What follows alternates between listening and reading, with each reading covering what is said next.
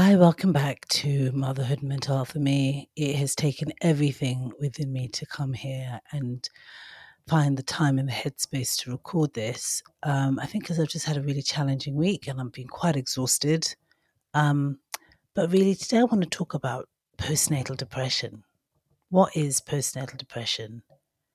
And the reason why I want to talk about this is because I've just done a series called The Nightmare That Is the Fourth Trimester. And I was just reflecting on my thoughts and what I've recorded and the content. And I found it to be quite dark and not very positive in general. And I thought this is in complete stark contrast to my first daughter.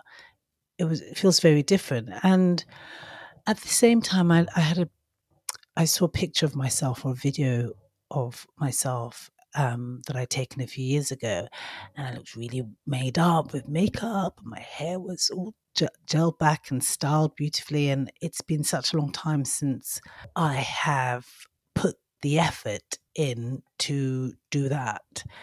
And so I'm just reflecting and I'm thinking about the frightening thoughts that I had after having my baby of which I talk about in one of my episodes, the nightmare of the fourth trimester, sleep deprivation. That episode, I talk about wanting to put my daughter in a drawer in one of my chest of drawers because I needed to get some sleep, and she didn't stop screaming, and I couldn't really cope. And I was just reflecting on this, and I started to wonder if this is depression. And so I just want to go through some points because there are a few points that I've been looking at and been reflecting on. So one of the signs that you know that someone could be depressed is a persistent feeling of sadness and low mood. I'm not sure that I had a persistent feeling of sadness, but I did feel a bit low throughout sort of the last year or so. I thought it was to do with fatigue. Also, another sign is a lack of enjoyment and a loss of interest in the wider world. So I love food, and I love reading menus for fun, and I love restaurants and everything to do with food. And I found that I've completely stopped doing that. I haven't done that for such a long time. And I don't know if this is my pregnancy. I was put on steroids, and so I had to shield, and it was during COVID. So I didn't go out for a whole year. I didn't even go to the supermarket outside of my hospital visits.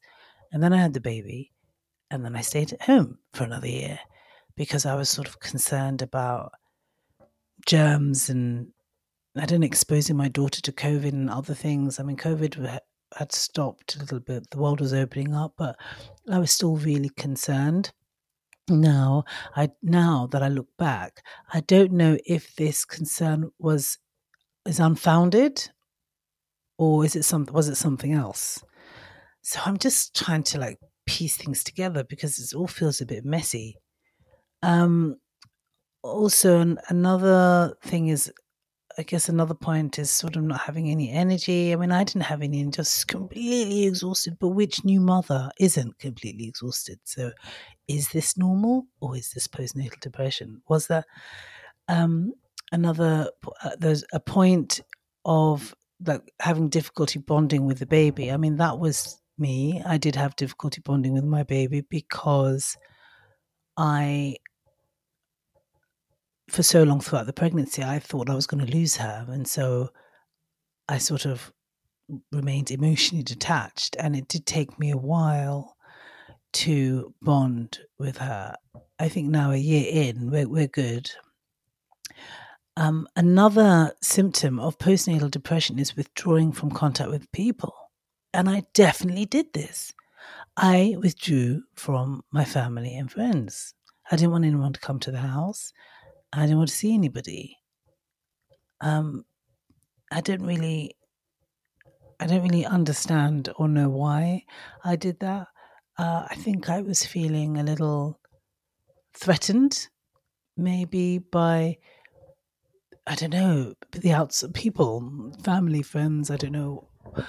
When I say I was feeling threatened, I felt a bit like, I don't really know, to be honest with you. I didn't really think through it other than maybe I just wanted a safe space. I feel like I've gone on a journey going inwards, retreating. within myself. The last few years, I think since the baby, the baby journey, me trying to get pregnant and losing all these pregnancies, I started to retreat within myself, and I just remained there. And now I'm on a journey of trying to push through and come out and reconnect with everybody. So that's definitely true. And then frightening thoughts. Well, I had the frightening thoughts, which I explained earlier. So when you put this all together, this looks like postnatal depression to me.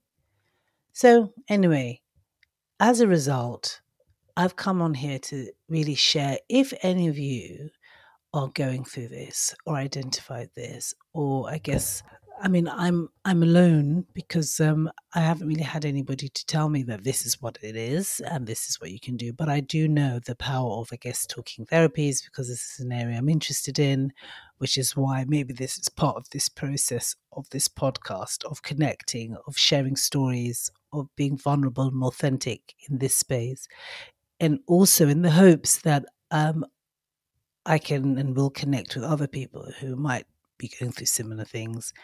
So I would encourage you, if you have a story to share or an experience, a lived experience, I would love to hear it, because I know the power of sharing stories. Like for me, when I went through my miscarriages, it just kept me going, listen to other people who've gone through it. And I feel I could identify with their experience and what they've gone through.